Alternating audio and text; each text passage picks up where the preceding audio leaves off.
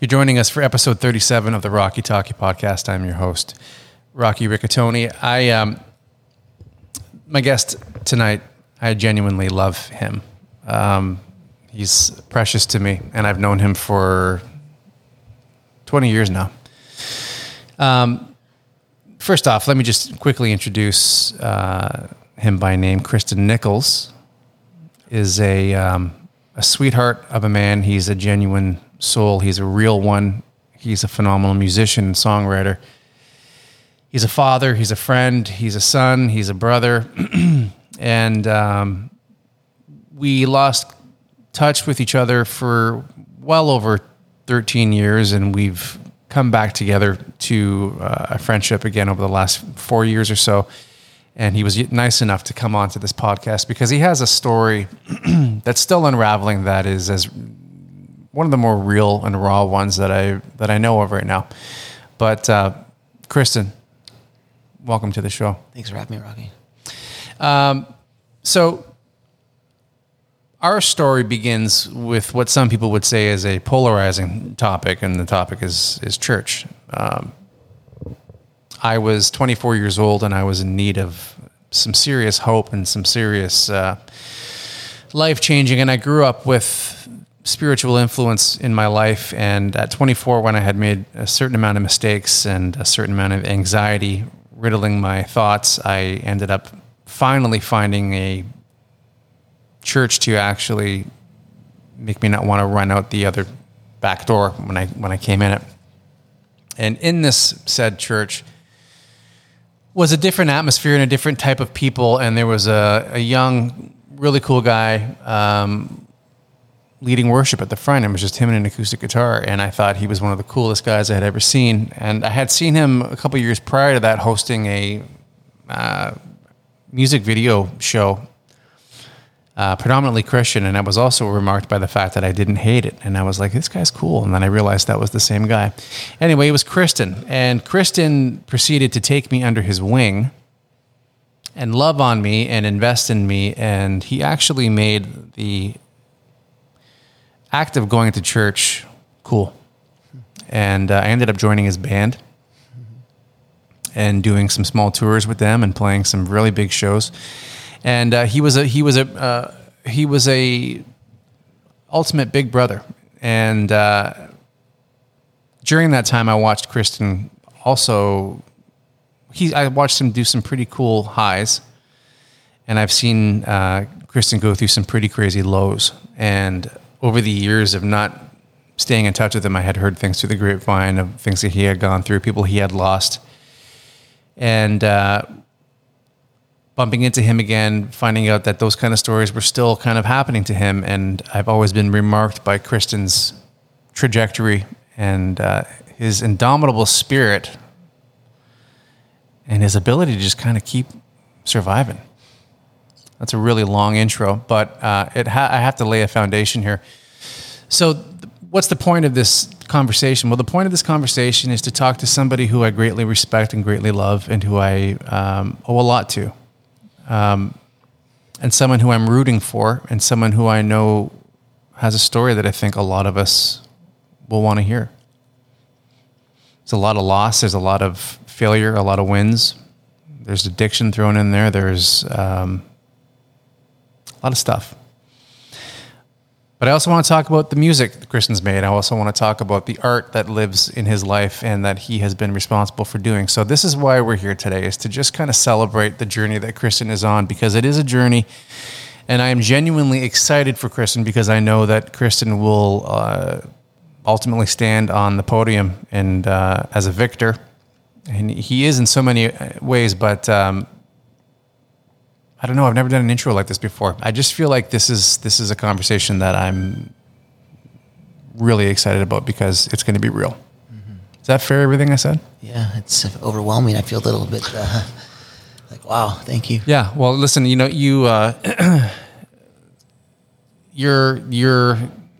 a great guy, and I love you. And I think it's really easy to go through a lot of shit and to think that shit defines us. And sometimes you need an outside perspective to go, actually, this is what we see. So anyway, after that long-winded, we're at 5 minutes and I haven't even asked you your first question yet, so I better stop. Sorry, listeners, but anyway, Kristin deserves that intro. So, Chris, where do you want to go with this? I mean, there's music, there's what you're dealing with now, there's so many things, but why don't, unless you have a stronger idea, why don't we take it from when you and I first met? We're going, 2002? Was it? Okay. It was maybe a year after 9/11 happened. I think it was the next summer, actually. Okay. We were in a little basement church underneath the bingo hall, and we met each other. Yeah. And what was going on in your life at that time? Well, I just said, kind of, the lead singer of our band had stepped away, and she was the lead singer. And like I said, I found that church, and gave me some hope. I started leading worship there. Mm-hmm. The other bandmates came with me to the church, and it was a place kind of to rebuild and to evaluate my life.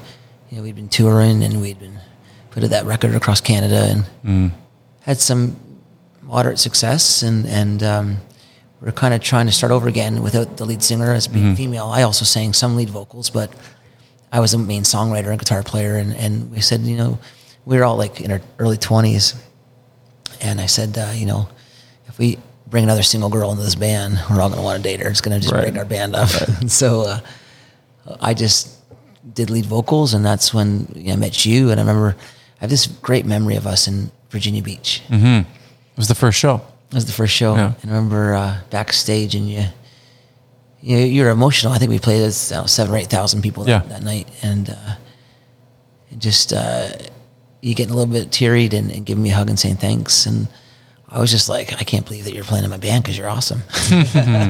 But let's. I'm not gonna let you downplay what you were doing, what your career looked like. Your career at that point was you were in a rebuilding stage, but what I will say on your behalf is that your band Fear of God at the time was a success. You were known, and you were playing shows, and you were doing well, and between that and the experience and exposure you had with the was it East to West? East to West, yeah. The music video show that you were doing, you weren't no slouch. You were doing it. You were, the next level from that level was kind of the big show. Yeah. And then you kind of hit a roadblock, and then our roads kind of intertwined. So I was aware of that, so that's why it was a big deal for me to be asked to be in your band. But can you talk to listeners about what success as a Christian artist at that time looked like, and how, what were the roads that led you to be that guy in that kind of a band? What was your background? Well, church was background, and I'd go to a camp in Paris called Braeside, where I met, I'm from Chatham, right? So I met the rest of the bandmates from Hamilton. Okay. And I moved to Hamilton when I was 17 to be in that band. Really? And looking back, I'm like, my parents let me leave at 17. I guess I was pretty stubborn and bullheaded even back then. Yeah. And I'm like, I'm going. And we did it, and we did this big record with a producer from Nashville, Brent Milligan, who back then played bass from Michael W. Smith, which is one of the biggest Christian artists, and played guitar for DC Talk. Yep. It was a well-known producer, and we flew him down to Toronto, and we recorded at the Chalet, which is a massive studio just outside in Claremont. Just recorded there? Yeah, it's a beautiful place. And, our record came out across Canada. And we were playing at Cops Coliseum, actually. I don't know, maybe 10,000 people, I don't know. Mm-hmm. And CBC had just interviewed us, and the lead singer of the band, I'll say, was my girlfriend at the time. Mm-hmm. And after the radio interview, before we went on stage, and her record just came out across Canada. She looked at me and said, "This is the last show I'm ever playing with you. I'm never playing again in this band." I'm like, "What?" Right. Our record just came out. Took 8 months to do all this and it's just got put out across Canada in every Christian bookstore across Canada. And then that was it. The floor was taken out from beneath you. Yeah, I was. And then you met this guy named Rocky. He would sing all the girl parts. So just for some, reference, I'm sure there's a lot of people here rolling their eyes at the reference of Christian music, but Christian music, kind of at any given time over the last 50 years has been big business, and it has a sizable share of the market. And when it's good, it's good. And there's a lot of bad out there too. But all that to say that if the wheels can spin in the right direction, you can actually have a really phenomenal career. Oh, absolutely. At that. And you were definitely headed in that direction. So that was kind of one of the first blows that I know that you had been taken, because when we met, you were just coming off that kind of thing. Mm-hmm. So first off, before we go any further, how did you grow up? What was you were a church kid, but what does that? There's a lot of people that know nothing about what that means. What does that look like? Well, I learned how to play guitar in church, and kind of learned about singing in church and songwriting. In Chatham, where I grew up, I was a big sports guy. I was a big jock. Right. I played travel baseball till I was 16, and I thought I'd go to the States and play baseball.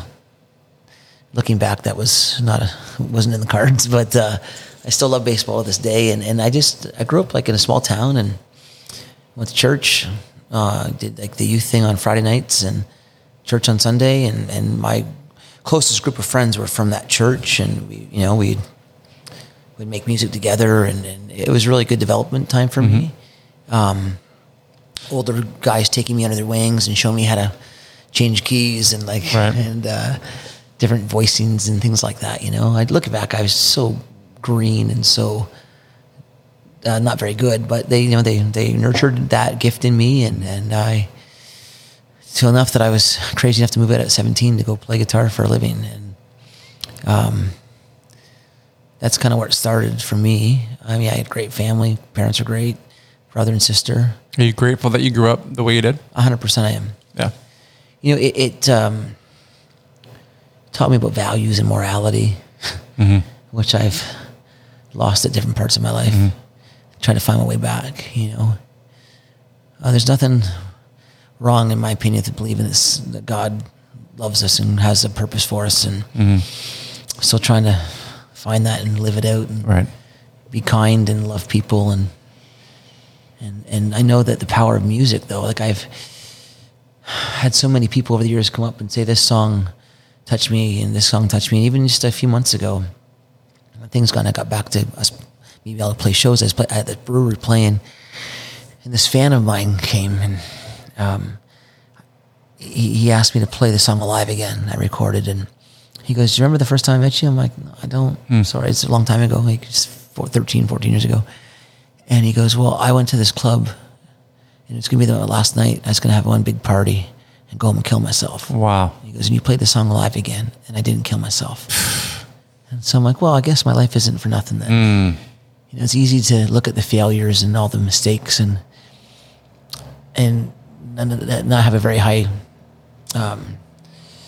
regard for yourself. And those little stories kind of give me a little hope and go, well, I guess it wasn't all for nothing. Wow. That's amazing. The power of music, man, it heals us, it saves us, it delivers us, it takes us to a different place. Some of my favorite memories with you would be driving in your little black Volkswagen Golf and listening to, Our Lady Peace's latest album, or Matthew Good, or Stereophonics, and just being watching you be so overcome and moved with inspiration, and in that moment of that great part of the song, like you loved music, and I loved sharing that with you. That was a special thing, and for that to happen to reciprocate that and have someone say to you, "Your music did that for me." That's pretty amazing. It's a gift, I was gonna say sometimes I hate the way I'm wired and the way that I think, but I feel so deeply, and I feel. My highs are so high, my lows are so low. Yeah. And but that's what makes me write songs. That's what makes me this complicated human being. Where did you learn the gift of being a great big brother? Because you were so good at it. Where did that come from? That's a great question. I'm not sure I could have stuck around if I didn't have you as an anchor in those early, 6 to 8 months. I guess growing up in church, you're always around younger people and older people, and the older ones were nice to me, kind to me. So I just reciprocated that and just kind of mirrored that and did that for people. I've always had a big heart and just tried to love people. Mm-hmm. As you get older, you can get jaded and you get hurt, you get damaged. Yep. And sometimes you get angry. And it's easy to forget who you are. But it's, if my life is anything, I hope it's a big redemption story. 100%. Because that's just, that's who I am. I feel like I keep getting back up. Mm-hmm. I keep getting back up and keep going. How old are you?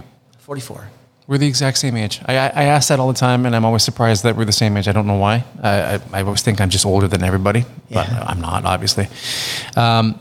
Okay, so we met. Things soured for you at the church we were going to, and you had a rough exit. Yeah, I did. And it sent ripples, and it sucked for everybody. And then you went on your way, and that's kind of where the scent went cold. And this is kind of where I want to take the journey and the conversation to is, that would have been what, 2003, Chris? Probably. Yeah. I think so. You were maybe around the church for roughly a year? I was 2 years there. You collectively, but when I was there, I think you did a year after my arrival.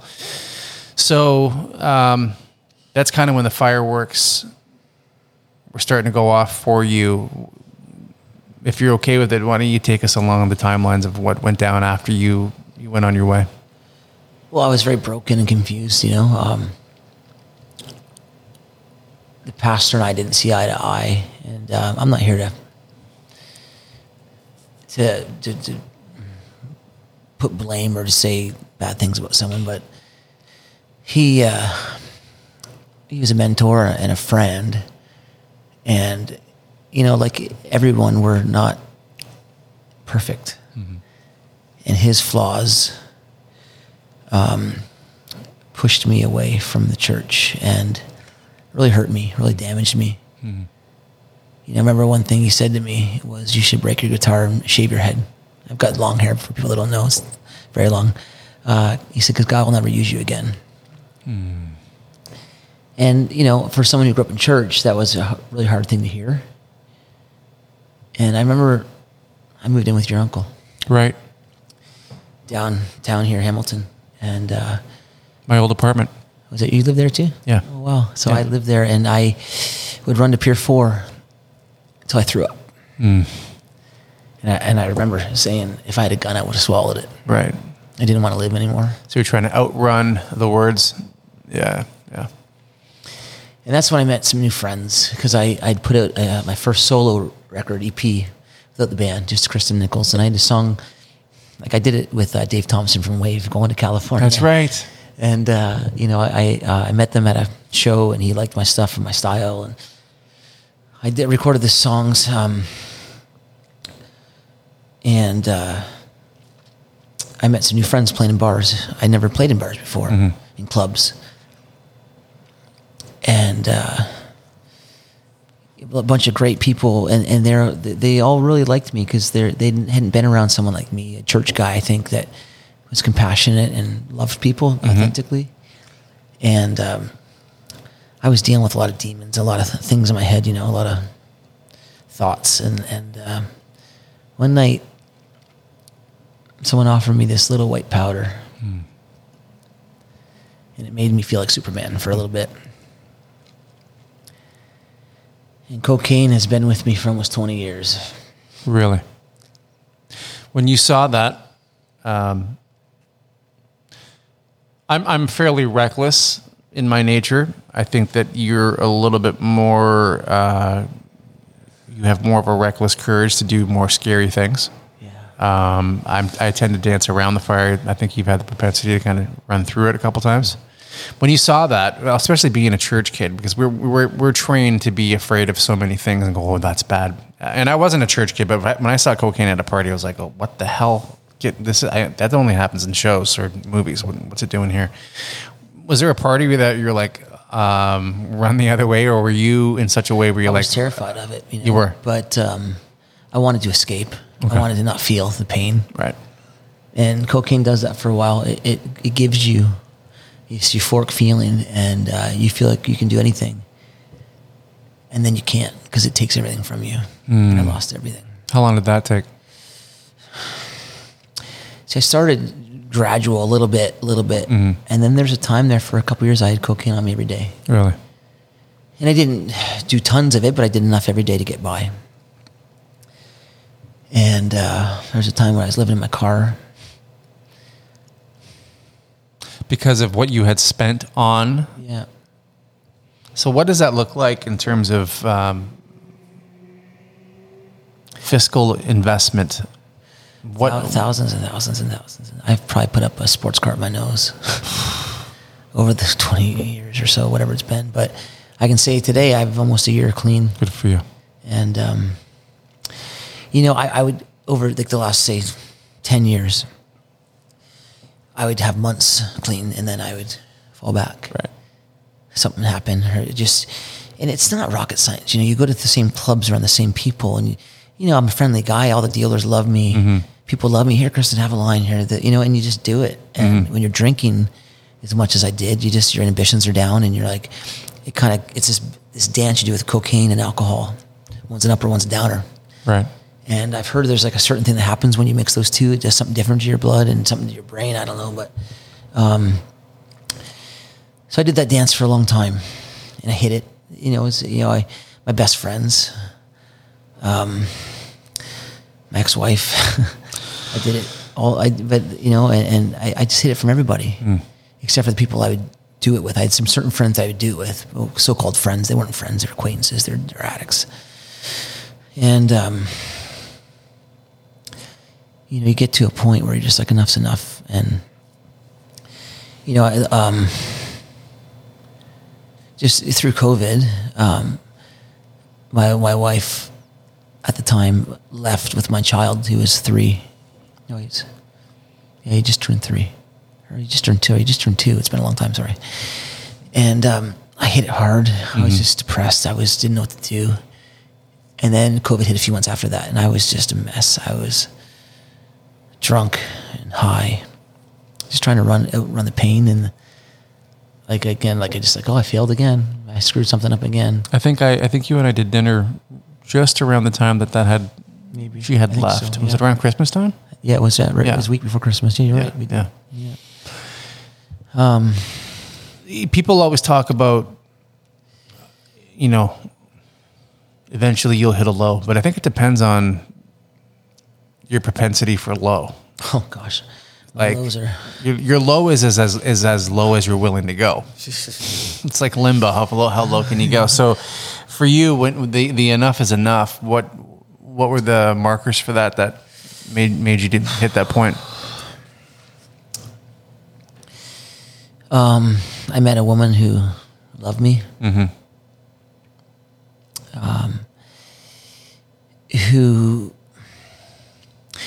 nothing's perfect in life, but when you feel a love that is from a woman as strong as hers was and big as it was, and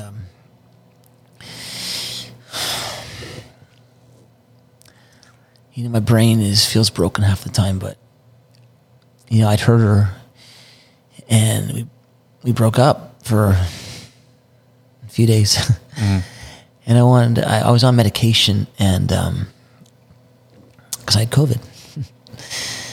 And I was drinking heavily. And being naive, I guess, I didn't know that mixing alcohol and prescription drugs can make you think some really weird things. Right. It's toxic. And I tried to kill myself. Oh my God, Chris, I didn't know that. Yeah. I wanted to. I drank everything in my house. And I was on my back porch of a house that I was soon to be forced to sell. my home, and I just didn't want to live. And I was, oh man, Rocky, I called my little sister and I said, take care of my son. Oh my gosh. And I called my bass player, one of my best friends, Jamie, and I said, I'm going to see Cole tonight. He was our best friend who died in a plane crash. It was in our band. But I called my texted my guitar player, and I said, help, come now. And he showed up. When he showed up, I was just covered in blood. oh my God, man, I had no idea. And then one of my mentors came, I guess my producer came, Julius and Jamie and Luke, my friend Jason, who's a great musician as well. And my mentor, like I said, and then all of a sudden the cops were at my door. And they heard that someone was trying to hurt themselves. And by that time, my friends had been there enough to kind of, I don't know, sort me up or just to console me enough to not go through with what I was trying to do. And then all of a sudden my ex-girlfriend shows up in her robe because my dad found her on Facebook, and she'd met my parents once, and my dad didn't even know her last name and reached out to her and said, go to Chris, he's in trouble. And she showed up, and I was shocked because I never thought I'd see her again. And from there, they got me. My dad was a politician, and he knew people, and they got me into a detox down in Windsor for, I don't know, a week. Before I went to rehab. And then I tested positive for COVID in detox, so they had to send me home. Oh man. But I didn't have COVID. It was just the tests pick up something. I had COVID like a month before then. Right. So I still couldn't go to rehab, so I had to come back. And my partner wouldn't let me out of her sight and took care of me for that week, 10 days. She fought for you. Yeah. How much pain are you in right now?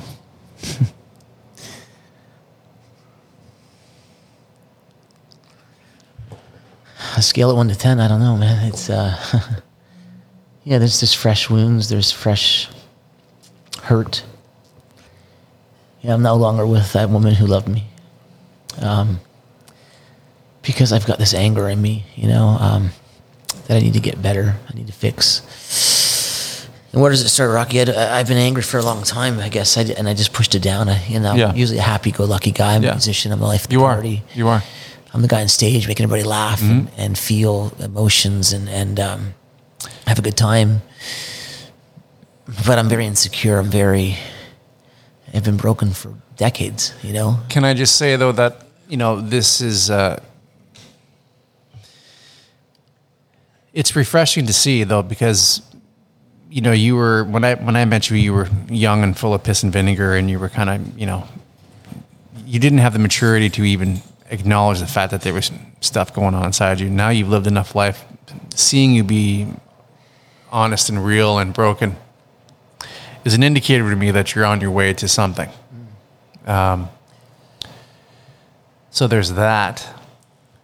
But I don't want to live too long here because I want to give context to it, because there's so many facets of who you are. I know that this is just a part of your story, but in terms for context for people who listen, I don't want to keep going down this road with the assumption that everyone knows what I know or what you know. So we've started the story in the middle with the demons and the giants that you feel you need to slay, that have tried to follow you through every chapter of your life, that always seem to kind of trip you up.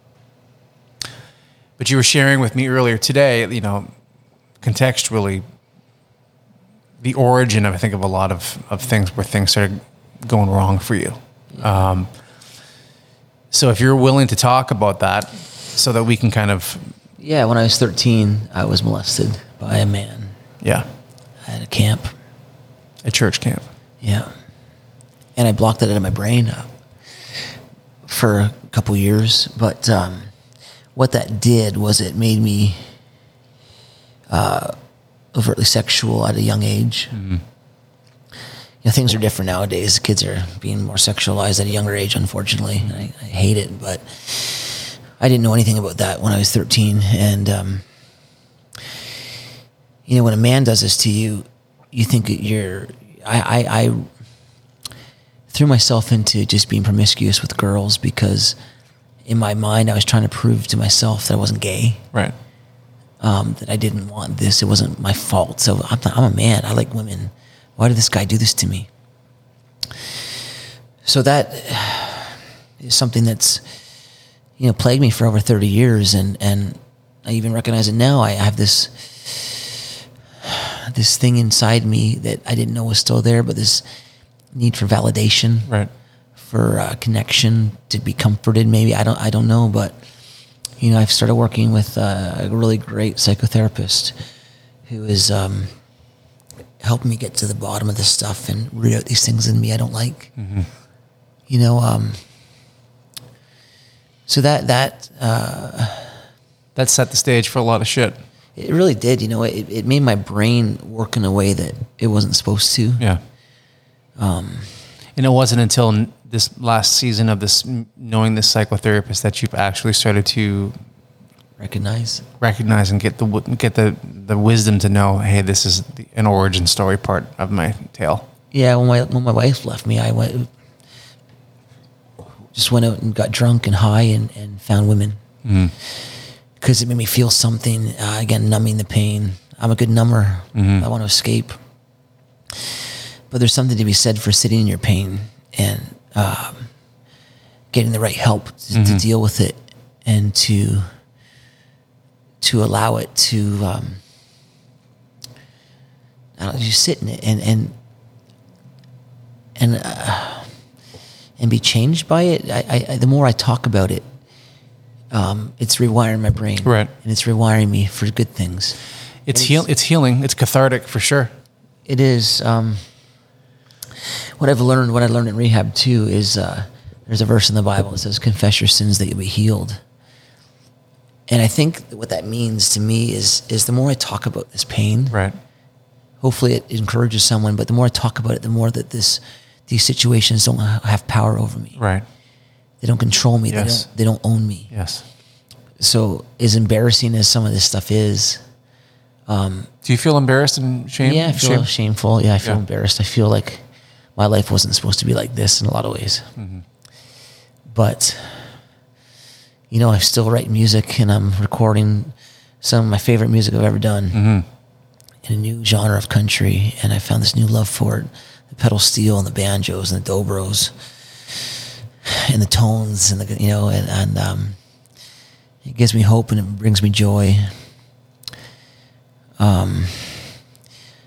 If I can talk about it, it rewires my brain, and it doesn't own me. It doesn't control me. Right. And you're singing about it. I'm singing about it, you know, which is healing to me. And one thing this mantra I've had the last, little while, I want to learn to be unoffendable. So if everyone knows all the bad things about me, right, and they think they can call me any name they want or think anything bad about me, I want this to be able to roll off my back and be like, okay, that's what you think of me, that's okay. But I know who I am. I know where I've been. I'm still here, and I'm going to keep fighting, and I'm going to keep working hard to be the best version of myself, and to be the best dad I can be, and the best partner. Maybe husband again, that'd be great. The best songwriter, the best musician, the best friend. Can you talk to me about what being a dad means to you? Oh, wow. Your son is, how old? He's 4.5. He's 4.5. What did fatherhood do for you? Because I know that with me, with my own daddy issues and all that stuff, my son has been a straight shot of ointment in my life. And my relationship and bond with him specifically is very special. There's a kindredness there that I can't explain. And fatherhood is the greatest thing that's ever happened to me. So why don't we talk about father stuff? What has that done for you? Well, I got to name my son, and his name is Phoenix Grace. And I had to give him that girl's name in the middle because his daddy's got a girl's name, and I wanted it strong. But Grace is a gift. Yeah. And Phoenix is to rise from the ashes, to be reborn, is salvation. And that's a Greek word. And the Hebrew translation is Cole. Really? Cole is our best friend, my best friend. He was in our band that died. And, you know, I was doing the stairs when I got the phone call that Cole's plane went missing in the ocean in the Dominican Republic. And I remember collapsing to the ground at the top of the stairs, Shadok stairs, and just weeping and screaming. And going out to his parents' house in New York. And the next day I was on a plane in the Dominican in the ocean looking for my best friend. And you don't know how big the ocean is until you're in a boat trying to find a plane, trying to find your friend. And the ocean's big, Rocky. And it's scary out there. Dude, I don't even, there's nothing to say. There's nothing to say. You know, there's a part of me that feels like somehow I'm exploiting your pain by letting you talk. But this is why you're here, is that it's insane how much a human life can experience inside 20 years. Yeah. Not even done yet. Yeah. But, you know, Cole did so much great work down there. He built houses and schools in Haiti and hospitals, and he was a beautiful, beautiful soul. He, my closest friend, you know. For how long? When did you guys meet, you and Cole? Probably around 99. Okay. When I asked him to join my band, because he was cool and good looking, and He certainly was. he could kind of play the piano. He got better. But yeah, we were close. And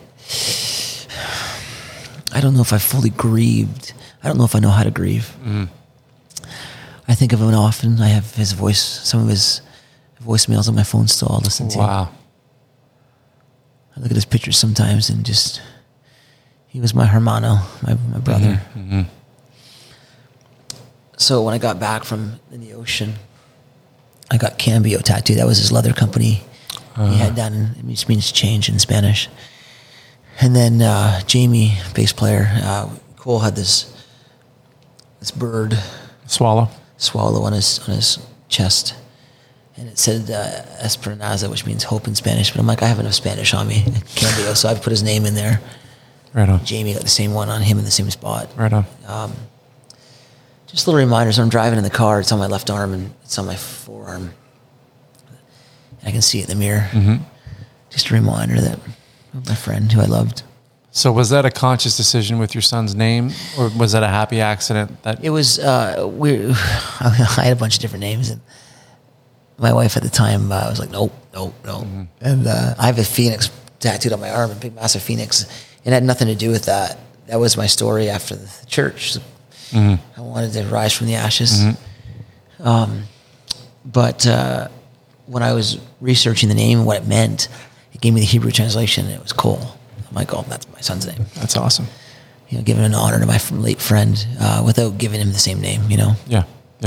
So, yeah, it's...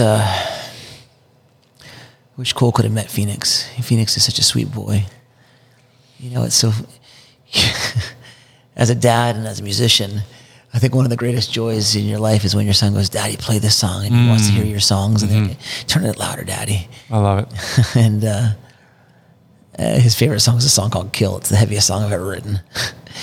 It's about a person, and it's about an addiction. And you got to kill these things before they kill you.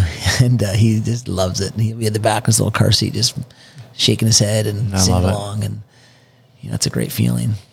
You know. My son loves the song I wrote for my wife called Madly, and whenever I play it, he kind of quietly looks out the window and you see his little lip quiver, and he starts because he's really sensitive, and he's like, I just just love this song so much, Dad. And it's just precious. Nothing beats that. No, it doesn't. What are some of the significant things? How has Phoenix's life impacted you for good? It's made me stick around. Nice. You know, it's like a true north. Yeah, like the pain that, you know, I was saying to a friend, like, I don't know why my highs are so high and my lows are so low, and you're just usually in the middle, and like your highs are about here and his lows are about, you know, you're just like they hardly move. Yeah. I'm not that person. Maybe that's why I write songs, and that's why I'm so creative and artistic, and sensitive. But you know, as bad as the day can be, I see my son and I hug him and I tell him I love him, and he's always like, "Love you, Dad." Love you. I'm like, okay, I can do this. Yeah, I can do it again. You know, I can keep going. And I tell you, like, I'm 16, 17 days without a drink now, and just good for you. Starting to, I feel differently. Like I'm learning again, and learning that just it's okay to sit in the way I feel, and let it feel it and name it, these emotions, and then move on from it. You know, and yeah, I mean. As sad as my story has been, in some ways it's been great too. You know, I've got great highs, great moments of playing in front of for sure, and we're gonna get thousands of people, and great friendships, and great love and things like that. You know, music I'm still making, it gives me so much joy and hope. And well, it's a good jump off point, because this is just, you know, this is not your only facet of who you are. There's a whole other side of you. But you shared with me your latest track from your project that you're currently finishing off right now, and it's very good. Thank you. What I appreciated was I'm not used to hearing those topics set within the confines of upbeat, catchy country pop rock. Yeah. Which I think that genre needs a lot more of. You know, it's funny. I love country music, but a lot of the songs are either about trucks or beer or whiskey. Yeah, it's pretty silly. Tailgates. A lot of them, you know, there's some really heartfelt songs too. They're great storytellers, but that's kind of the top 40 thing. You know, but this new batch of songs, that one song you heard was called Free Again, and it talks about addiction and lost, my marriage falling apart. Although I didn't write initially about that. It turned into that in the studio with my producer. But another song, Now or Never, Walk on Water. It's more of a Chris Stapleton kind of bluesy country song. A song called You Make Me Feel, and that's going to be, I think, one of my favorites. Again, talks about alcohol addiction and demons and things, but it's upbeat and it's catchy, you know. And then a song called Gut Love, which is a song I do with some other artists. It was a pop song, and I'm making it a country song. Cool. So that was a question. Were all of these, I'm assuming that not all of these were created through the lens of country. I mean, a good song can be transferable across multiple genres if you do it right. So I wrote them with my rock band, you know, and as I've gotten older, I want to change genres, and so that's why I hired Jordan from Nashville and working up at Arc Studio with Julius, and I'm letting Jordan kind of take the song and mold it into that format. Mm-hmm. So I'm being very open to his suggestions and his expertise. I know. You know, he's touring with Tay Bay right now. Was in Coal Creek County. He's an amazing producer and musician in his own right. Like he's banjo, guitar, bass, and programs drums, all that stuff. You know, so he's doing that. So I'm getting another song back soon, and then I'll cut more guitars on it and vocals. But yeah, it's exciting. It's to have something new and exciting to look forward to, into this whole new adventure into country. And right on. You know, so you're going to move to Nashville on us, Chris? I've been in Nashville. I think I'm going to stay here because my son's here. Yeah, good point. I'll go down and visit if I have to. Good point. Let's talk about. We're going to kind of go down a different avenue. Let's talk about because music is such a huge part of your story, a huge part of our story. It was a huge bonding thing for us. Talk to me about how you grew up with what you were listening to, and the first songs and albums kind of got their claws into you and started shaping you? Oh, you're gonna laugh at me. This is so not cool. Two of my first tapes were Amy Grant, Heart in Motion. Nice. And New Kids on the Block. Yeah, I was a New Kids. I had one of those. Grade 8. I grew up on stuff like Petra and Christian rock band and White Heart and then DC Talk and the lead singer from Monster Truck grew up in the church. Oh, did he? Okay. And we were regaling about the impact that DC Talk's Jesus Freak album had in '95. Like that was unbelievable. That was a paradigm shift. It's still a great album. It is, yeah. 100%. It made every Christian kid feel cool. Yeah, it did actually. Yeah. But it also like traversed over county lines into secular big time, yeah. things as well. Mainstream, yeah. What was that like for you when you first heard DC Talk's Jesus Freak? How old were you and where were you when you heard it for the first time?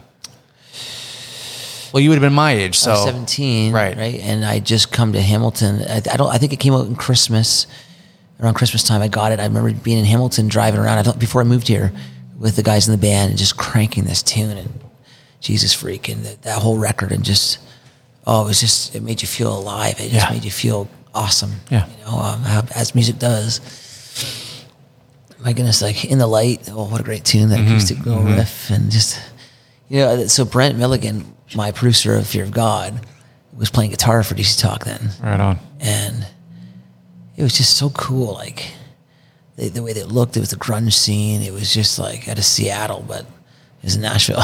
Right. And the tones, the musicianship, it was just something to aspire to. Yeah. And John and I were talking today about how bipolar the musical spectrum was for them. They could swing one way and then go another way. Toby rapping and Kevin's voice and Michael's voice. Yeah.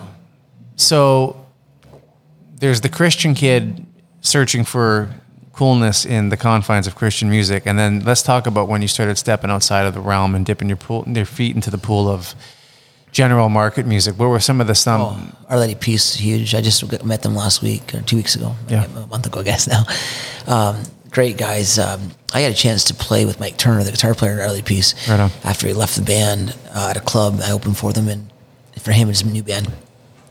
He was like my guitar hero, and he sat in the front row, and I was doing all my looping stuff. And he came up to me, he's like, "Man, that was awesome." And wow. Like, you have no idea who you are to me. Like, I've aspired, like, your music has changed my life. Like, that was a really great compliment, made you feel pretty special. That's a win. Yeah, but it's so Marley Peace. Foo Fighters. Matthew Good is still one of my favorite artists, the way he writes. Tonic. Yes. Oh, my goodness. Stereophonics, Remember Zucker Baby? Oh, so yeah. Our mutual love for Zucker Baby? Yeah. His voice was like, high voice like you. You're the only one who can pull that off. There's so many. Like I like a lot of the great Canadian artists. I had the opportunity to play with a lot of them over the years, and I just, I'm 44 years old, Rocky, and I still play guitar for a living. I'm not famous. I'm not anymore or anything, but how have you managed to do that? I work hard. I'm a hustler. I was gonna say you've always been a hustler. Yeah. Are you still enjoying the hustle? I love it. Well, I love getting up and being my own boss. I teach private lessons. I do music therapy. I play shows all the time still. And through my divorce, I had to fight for 50-50 custody. And that was 2 years in court. And I got what I asked for after spending a ridiculous amount of money, unfortunately. But I can't play as much as I used to, but the shows I'm playing and where I'm playing, I get paid well enough that I can make a decent living and work hard on the days I don't have my son, and just spend time with him and go to the zoo and go swimming and go hiking and play baseball. And good for you. He's learning. I'm teaching him how to play his ukulele. I call it the guitar, but he's learning chords and playing along. And so we have a lot of fun together, and it's great. But I've had to just adjust and kind of shift again, and just find a new way to keep doing this. Yeah. Have you had a chance to have you mounted the band that's going to represent the country project? Has that seen the live stage yet? A little bit. we were doing some shows last year out at ARC recording. What are you calling it, by the way, the project? Just my name, Kristin Nicholls band still. Right. You know, I after Fear of God, I was just Kristin Nicholls. Then I added my guys back in band. So it's going to be a revolving door. Yeah. Luke's still playing guitar for me. He's awesome.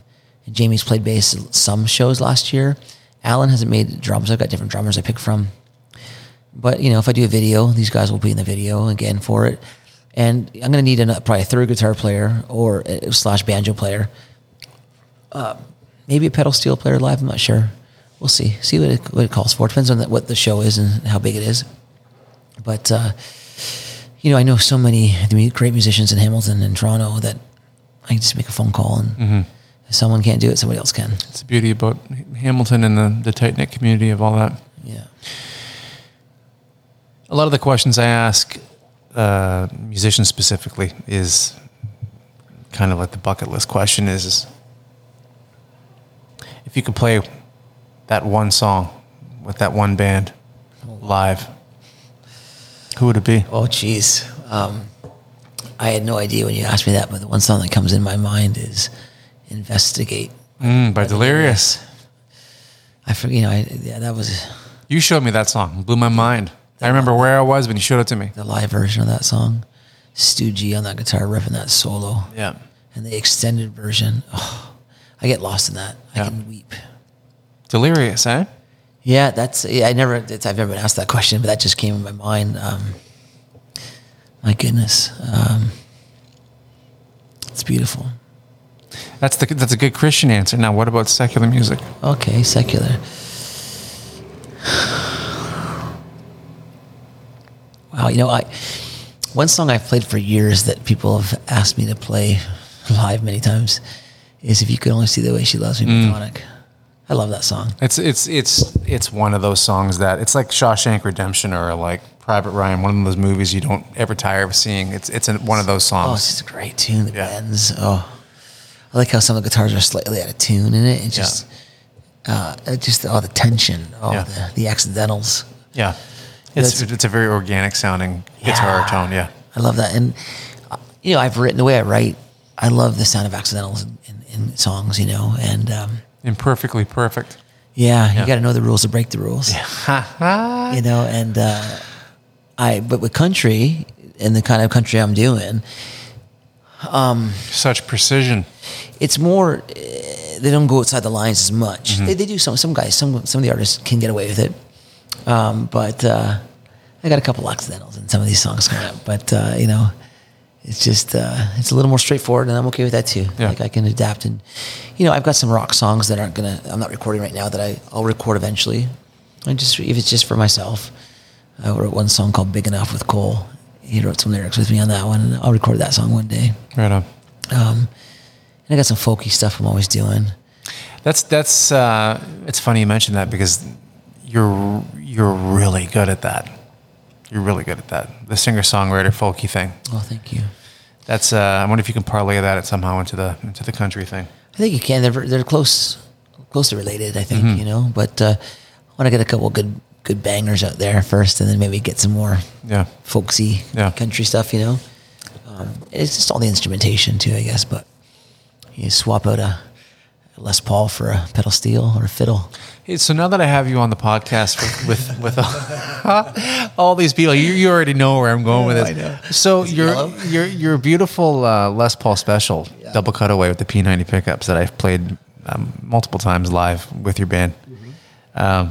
Is there any chance of you selling that thing, or is that? You know what? I'll tell you what. If that guitar ever leaves my hands, I will give it to you. You don't have to buy it. If I ever leaves my possession. No, I'm not. See, but that sounds like it should give me like hope. It actually doesn't, because all that says to me is it's never going to happen. Well, you never know. I like the way you worded that, though. You know, my favorite electric right now is a 1990 335. Is the black one you have? Black one, yeah. Right on. I've got a Jaguar too. I really like. Model like Kurt Cobain's. It's got the humbuckers and the three-way switch, but you know, I got those two Les Pauls and the special. I haven't seen the Les Pauls you have. Which one? Well, we had the same one, right? That wine red. Oh yeah. The studio. Yeah. It's a 91, I think, and then, but my acoustic collection is kind of my favorite. What are you running? What are you sitting on right now? So my working guitar right now is a Songwriter Deluxe, Gibson Songwriter Deluxe. Beautiful. Which is great working guitar. It's got the EQ in it, and you plug it in. Obviously, they've got to cut away. My Larrivee, which was stolen for a year. No, you got it back. I got it back through eBay, and so it's got cops. It's crazy. It's got mojo on it. Man, I've worn 2 holes through the top of that guitar. Really? I've refretted it twice. Amazing. And that guitar feels like home in my hands. You've played the shit out of that song. I've written so many songs. It's cracked. It's holes, but it sounds like $1 million still. You were playing that guitar when I first laid eyes on it. Yeah. And then you bought that Morgan. That's right. Jumbo. That's right. And then, so I play that once in a while, but I've hung it up because I didn't want to kill it. Yeah. And I've got my favorite acoustics is a 1976 Gibson J200. Nice. Vintage Sunburst. And I've got a 1969 Gibson B20N. It's like a parlor. Beautiful. And I've got a 1979 Gibson Hummingbird. That's more than when I saw you last. I've got a lot, yeah. You must have picked that up in the last few years. Yeah. Beautiful. Yeah, I just keep adding to the collection. There was I sold off my 1979 Martin D18 because I wanted to bless my wife and take care of her with some certain things, and I was like, I need to sell this. It hurts. It hurts. I still got my J45, my Gibson, but that was one of the best Martins. It was the kind of Martin that I had expected that I would only be able to find in Nashville somewhere, hanging up at Groon's Guitar in the Martin room. But I walked into Capsule Music. Oh, okay, yeah. 10 years ago to buy a pack of strings, and I stumbled on that, and I walked out with the Martin. Jeez. But wrote a lot of songs on that. But so when I sell guitars, though, I keep the people's names and numbers in my phone. Yeah, just in case you want to get it back. Yeah, so you can get it back one day. Yeah. So there's a Yamaha entry level guitar. It's almost a parlor guitar. It's called the Storia 3. Okay. It's walnut. It's almost purpley in how they stain it. It's got beautiful vintage tuners, but it's a plain Jane guitar. Mm-hmm. But it sounds beautiful. I think Yamaha makes some of the best acoustics on the earth. Really, eh? Wow. I think it's $500. Wow. That's my birthday gift to myself. Oh, there you go. Yeah. If you ever have a chance to look at it and pick one up, for something that's you're sitting around and writing something, if you want to take a guitar to the cottage and you're not worried about it, that's the guitar. Okay, well, I'll pick up yours when you get it. Okay. Well, this conversation has taken a turn. So when your son gets older, are you going to be the kind of dad that hides a lot of the trials and the wins and the losses from him, or are you looking forward to regaling him with all of the spectrums of your life experience in the hopes that it'll help him? You ever thought about that? No, I haven't, but I think when he's old enough, if he has questions or if I can give advice because Dad's gone through it before, I definitely, you want to protect your son. I don't want him to make the same mistakes I did. I don't want him to go through the same pain I did. Right. There's a certain kind of terror that comes upon you as a parent when you think you see a glimpse of something trying to start in them that you've struggled with yourself, and it's an indescribable feeling. Yeah. You know what? My son is very accident prone like I am. I've broken 20 bones in my body probably and concussions. Like maybe that's why I'm so crazy. But I don't want to say no fear because I have fears, but I've just been wild and reckless, and my son is always getting cut and bruised and bumped, and it makes me so sad because I don't want him to hurt. Right. I know what the pain of breaking your elbows feels like. Right. It's horrible. I don't, so I try to just say, son, you got to calm down. You got, just try to guide him as best I can at 4 to not be so crazy. Yeah. He's crazy sometimes. You got nicknames for him? What are the nicknames? I call him Fee. Fee? Fifi. I like that. Or Fifi. That's cool. Sometimes I call him Fifi Dobson. Oh, bye, friend. We hit the pavement real hard, real quick with this chat. We're about an hour in, and we've covered a lot. One thing I've learned to start doing in conversations with people is to also find out from them if there's anything that they want to touch on or talk about that's pertinent to topics, or what they feel passionate about, or things that I've missed as a host. I want to open the floor to you to see if there's something else that you want to shed light on and share. Well, another story of some of the traumatic things was being assaulted by 2 police officers. Yeah, that sounded like a fun story. Yeah, they beat the hell out of me. Bloody. I hear that a lot. Dropping on their knees on my spine, on my head, and I was just covered in blood. Because I went down the wrong way down a one-way street. And I got out of the car, they're on their foot. I didn't know they're running after me, and they tackled me, just beat the shit out of me. And that was very traumatic. But I say that to say, talking with a professional, talking with someone who can give you perspective and help you navigate through these traumas. We all have traumas. Life's messy. Life's difficult, and it's also beautiful. And I have a real hope that in talking and sharing stories, it's healing, and you can rewire your brain. You can think differently. It's never too old to change. You're never too old to keep trying. The things that have happened to us don't define us. They're not, especially bad things. If things have happened to someone, it's not who you are. And I've had to learn this. So I think talking and sharing and getting help is an important part of life's journey. I started a book years ago, and my mentor's always bugging me, when are you going to finish that book, Kristin? And I titled it Broken Strings. That's good. And I dig it. Because it's basically a collection of stories of my life. You did break a lot of strings. I do break. I got a heavy hand.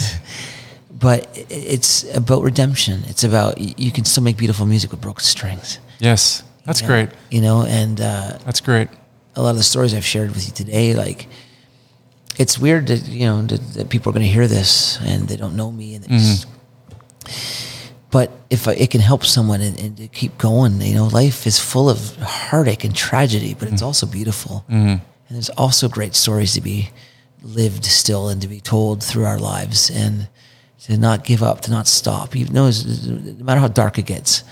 I've been at death's door. I've been in the darkest valleys, and I've also seen the mountaintop a few times. Yes. But half the time you're just kind of somewhere in the middle, and that's okay too. And just life is messy, but it can be beautiful, and we can all make music with broken strings. That's really good. It's redemption, so that's kind of what I think my life is meant to be, I guess, maybe to inspire people to not give up. If I haven't given up, nobody should give up. That being said, is there a part of you that is close to being able to say, at least to some degree, that some of it's been worth it because you're learning that your story is starting to bless people? We only get one life. It's no dress rehearsal. It's it. And my story is clouded with a lot of heartbreak and a lot of loss, but there's a lot of great things. And if my life can serve as a inspiration to my music, like the one fan, I've had people over the years mention things like that, but you forget about that stuff, and sometimes it's just a reality check. Go, what you're doing, it matters. It makes a difference. Yeah. Even if that one person, you change their life, you change their night, you change their, you gave them hope. A lot of my songs I've written over the years are about tragedy, but I've always tried to put a hopeful spin on it. And that's kind of the way I write. I don't write fluffy stuff, really. It's not in me. I wanted to add, I have to ask this. So it's funny. It seems as though some of the greatest things that have happened to you happened while being attached to church and spirituality, and some of the darkest things have happened to you while being attached to spirituality and church. Where are you on your spiritual journey? I have great faith. Still, it's changed over the years, What does that mean? It means that I don't eat, breathe, and sleep a certain church. Right. I walk a lot. One thing that's been helpful in my recovery and in my therapy has been meditating and prayer while I walk. Mm-hmm. Just talking to God, asking for help. We all need some help sometimes. And I have the opportunity to play with a gospel band a few times a month. I'm just like they're such amazing singers. Oh my gosh! You hear these 3-part harmony. My brothers and sisters. I'm like the white guy on stage with the long hair. I look like the rock and roll tattooed Jesus, but that's why they love me. So I either play acoustic or electric. So it's kind of fun. I get to play guitar differently when I'm playing lead guitar because I've always been a rhythm and singer. So I'm just playing guitar for them. So I get to really enjoy that and pull out all the delays and reverbs and chambers and pogs and all the synth thoughts. I love it. It's so fun. But so I stay connected to spiritual people and Christian people, and they it's helpful in my journey too. I don't going through what I've gone through. I don't think I'll be someone who would ever be on staff at a church again or ever give my life to that. But it's a big part of who I am, and I'm grateful for how I grew up. Mm-hmm. I've got great family, like I said, great parents, great brother and sister, and I've got some great friends still for 30 years that I grew up with in church. That have seen me every step of the way through the good and the bad and the ugly. And, I mean, when I need to chill out and be calm, I'll put on some acoustic worship or something sometimes still and go for a walk. Mm-hmm.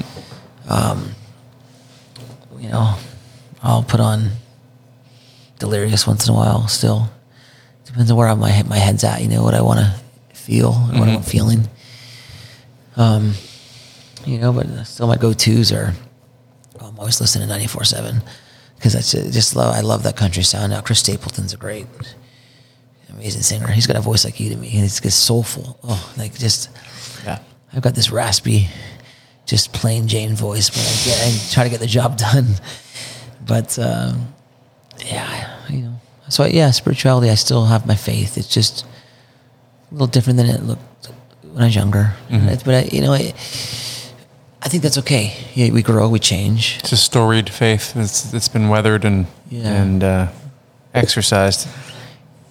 So I don't, I wouldn't say I believe exactly how I did 20 years ago, but I don't think any of us do. But your core values are pretty much still. Yeah, well, I'd say so. It's living them is always the challenging part. Yeah. Well, this is what I will say. I think that.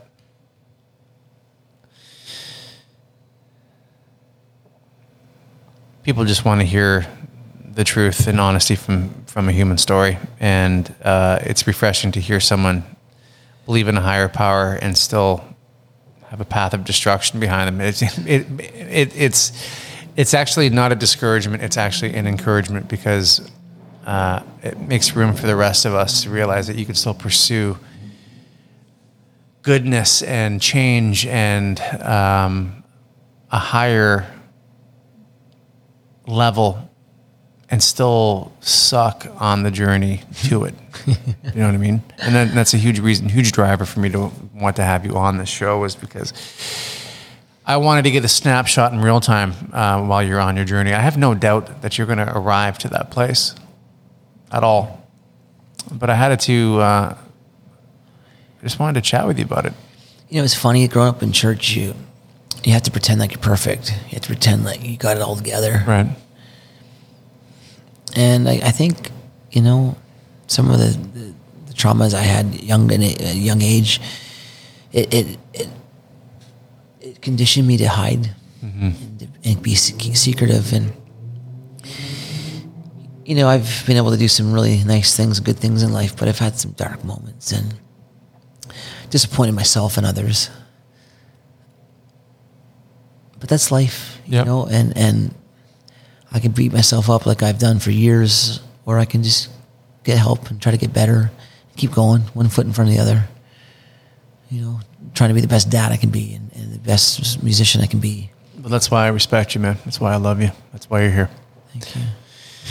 This is what I've learned in my 37 episodes of hosting a podcast, is to learn when to step away and to know that you've caught what you needed to catch. I think at an hour and 10 minutes in, I 100% thought that we'd be going into 2.5 hour territory, but Oh, wow. Okay. you've covered a lot. Yeah.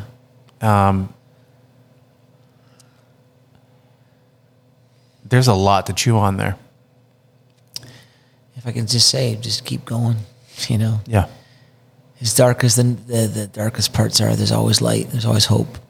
And I'm a living testament of just keep going, just keep fighting another day. Before we sign off, you know, the country music thing is an obvious next thing for you, but on a human level, what's next for Kristin Nicholls? What's next? It's the continuing healing my brain journey. It's keep doing therapy, keep not drinking alcohol, Mm-hmm. keep you know, just being more calm and peaceful. I want to be calm and peaceful for the people in my life that I love. You definitely seem it. It's, you know, I've started this journey and it's coming. Mm-hmm. You know, Because you were pretty high strung, I'm pretty crazy.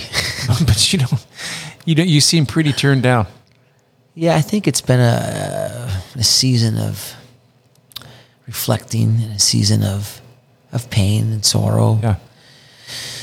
But in the midst of all that, there is hope, and that's why I keep doing this. And you know, I wasn't sure how I was going to be on your podcast and what we were going to talk about, but I think that it's the clarity I'm getting is just to share your story. Mm-hmm. You know, like I said, when you bring things in the light, they can't hurt you anymore. They don't have the power to control you. And you know, as shameful or as painful as they are, bring them in the light. Tell somebody. Talk to somebody. What's the biggest lie you've believed? Wow. The biggest lie I believe that I'm no good. Mm. I'm not worthy. Nobody cares. And what's the truth that you're fighting with tooth and nail to stand on and believe, even though even if half the time you don't believe it? What's the truth you're fighting for? My life has a purpose. Yeah. This isn't the end of the story. Yeah. That's good. Redemption. That broken string making good, beautiful music is a really lovely allegory. Thank you. Yeah, that's really good. Maybe that's an album cover or album name, Broken Strings. I don't know. How can people find your music, find you on socials? What's the best way to find Kristin Nicholls? Kristin Nicholls Band on Instagram. It's we just launched a little while ago, so I don't have a lot of followers yet. But I've got some pictures and a couple clips of the new song. There's Kristin Nicholls Band on Facebook. You know, I'm not a great social media Not person. tech savvy. It's us 44-year-olds were. Just want a paper. I want a pretty piece of paper and pen. Yeah, I know. I'm the same way. Feather on it. I'm pretty proud of myself with what I do with socials, but yeah, it's a thing. Yeah, man. Well, Rocky, thanks for having me, man. It's just